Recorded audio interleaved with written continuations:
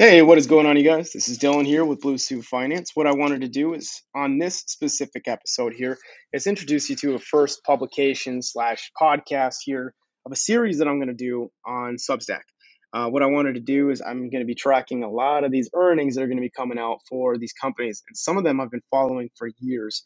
And what I will be doing is providing insights, key takeaways, updates on the business model, interpret financial results, things like that. So I really hope you guys do subscribe and tune on in to not only this episode, but the ones that are going to be happening over here in the next couple of weeks. So for Digital Turbine and Enphase, these two companies really stuck out. So I originally had a position in Digital Turbine.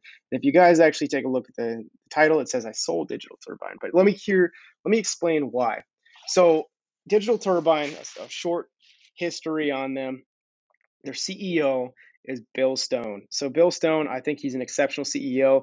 He's done really incredible things from the time that he was acquired by Mandalay, and then he eventually ended up becoming the CEO of Digital Turbine, changed the name back to Digital Turbine. Anyway, I describe it a little bit more here in the written portion of this publication. But what they originally did is they had a software that was installed on Android devices. And what it would do is it actually enable app like content creators on apps, right? So like TikTok, for example. So TikTok could basically pay Digital Turbine to install their app onto an Android device or send like an advertisement to install the device or install the app onto the device. That was originally what Digital Turbine's native organic software did. And it's installed on many, if not all, Android devices, within Verizon and AT&T. But they ended up acquiring three different companies not too long ago, and that's going to be Appreciate, Fiber, and Ad Colony. All three of these companies are going to be ad tech companies. I think they are either SSPs or DSPs. I think that they're a combination of both. But the long-term vision for Digital Turbine was to take their proprietary software and complement it with recurring revenue that would come from these ad tech companies. And this was essentially the whole reason why I ended up entering the position in the first place, because I thought to myself, okay, not only are they going to have the organic partnership, the very important partnership with these app installers, but they are also going to have a partnership and a unique relationship with the end consumer. And given the privacy changes and the legislation that has manifested over the past couple of years, and it comes down to advertising. Facebook is a very good example of what's going on here. Digital Turbine, because they had that unique relationship with the end consumer, offered a very unique solution for a lot of advertisers, and that was the whole play on them, right? And then also with the recurring revenue. But what I'm seeing here, especially with this latest quarter, is I'm seeing a couple of different concerns. And what it really comes down to is three different things. Number one, their gross margin is declining. Number two, their debt continues to go up, and this is concerning. And then number three, their growth is projected to substantially grow, and in oh gosh, and I'll explain it here in just a second, but let's talk specifically about their gross margin. I've seen it over the past couple of quarters go from 33% to 31% to 27%. So this is a substantial decline in a bottom line metric that is arguably one of the most important metrics in a business. And in the last call, they ended up mentioning that they could see it stabilizing at around 30%. And then they go and they report 27% this quarter.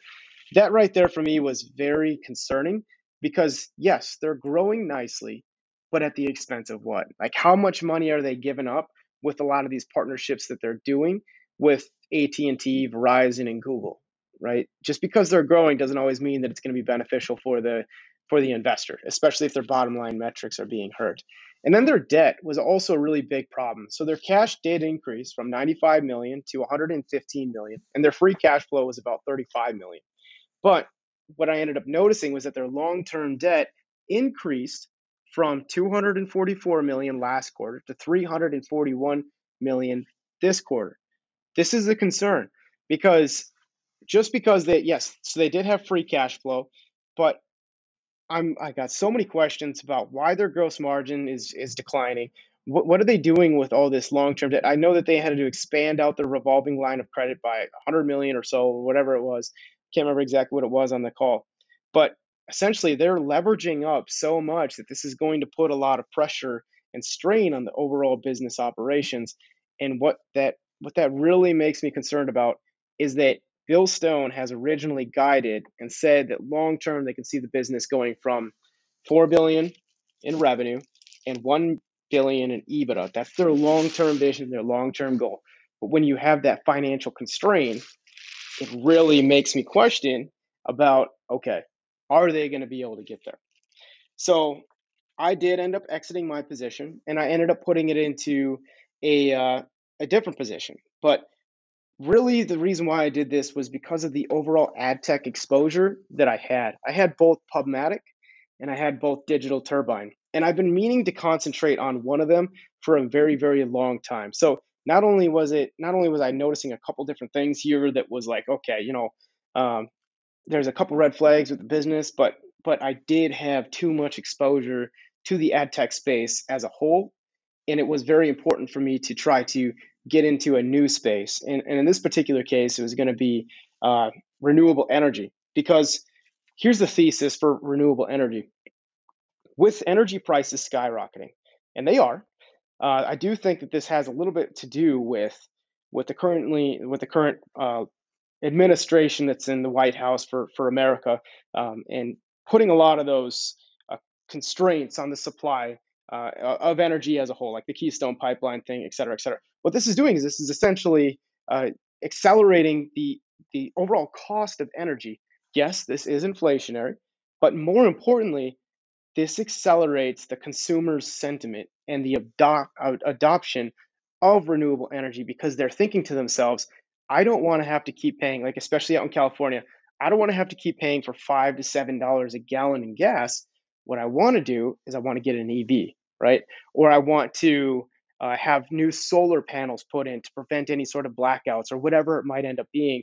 And Enphase is one of the market leaders here in this segment. So Enphase, it has a couple different key core offerings. So they are a semiconductor company. So they have their semiconductors in their microinverters. And a microinverter is essentially used to transmit solar energy to usable energy. And in addition to this, they also have batteries for energy storage. They have a software platform with recurring revenue, IoT devices that collect the data throughout the house, as well as portable energy storage devices so that you can store the energy and take it with you, and then EV chargers based on their latest acquisition. And this is as a whole, right? So what you're seeing here is you're seeing an all-in-one energy storage, renewable energy solution, and their growth is phenomenal, right? So their overall growth is about 55% year over year. Their US revenue grew 74% year over year. Their European revenue grew 100% plus year over year. And their Asian revenue grew 80% year over year.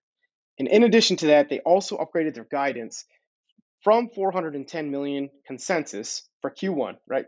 Their Q1 guidance, to 420 to 440 million dollars. This is very exciting to see, because this decreases a lot of the speculation that you might have for a lot of the other renewable energy companies, as well as a lot of the other EV companies. So, what was it, Plug Power back in 2021? Yeah, early 2021, where Plug Power ran up to about 60 million. Well, here's a company that actually can work, right? Or like STEM too. STEM, I'm keeping an eye on them, and there's a business case there for potential investment consideration. But with Enphase, really participating and operating in the same class, but their balance sheet is phenomenal, right?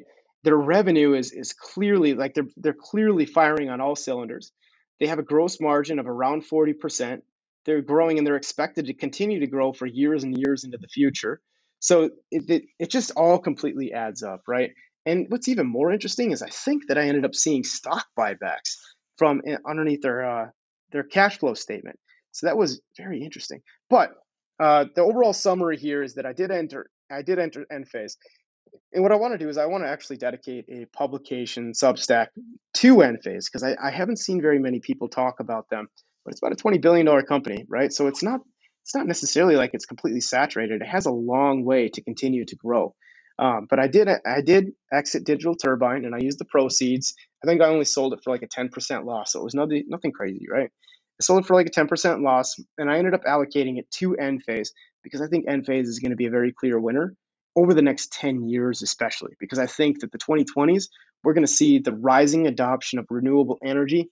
So I don't think that the EV speculation was wrong necessarily in the beginning part of 2021 and the later part of 2020. I think that it was just early, right? And I think that Enphase is going to be a very clear winner and a potential, 100 billion plus dollar company later on down the road. So, you guys, I'm going to keep you guys updated. I know that for later on here in the week, we're going to have Datadog, we have Cloudflare, Confluent, and InMode.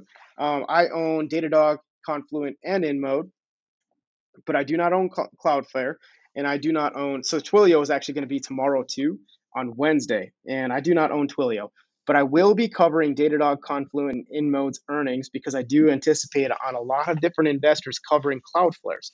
So I'm going to make sure that I have something prepared for you guys there. I'll talk a little bit more about the companies, what they do, why I own those companies in the first place, and as always, stay tuned, stay classy.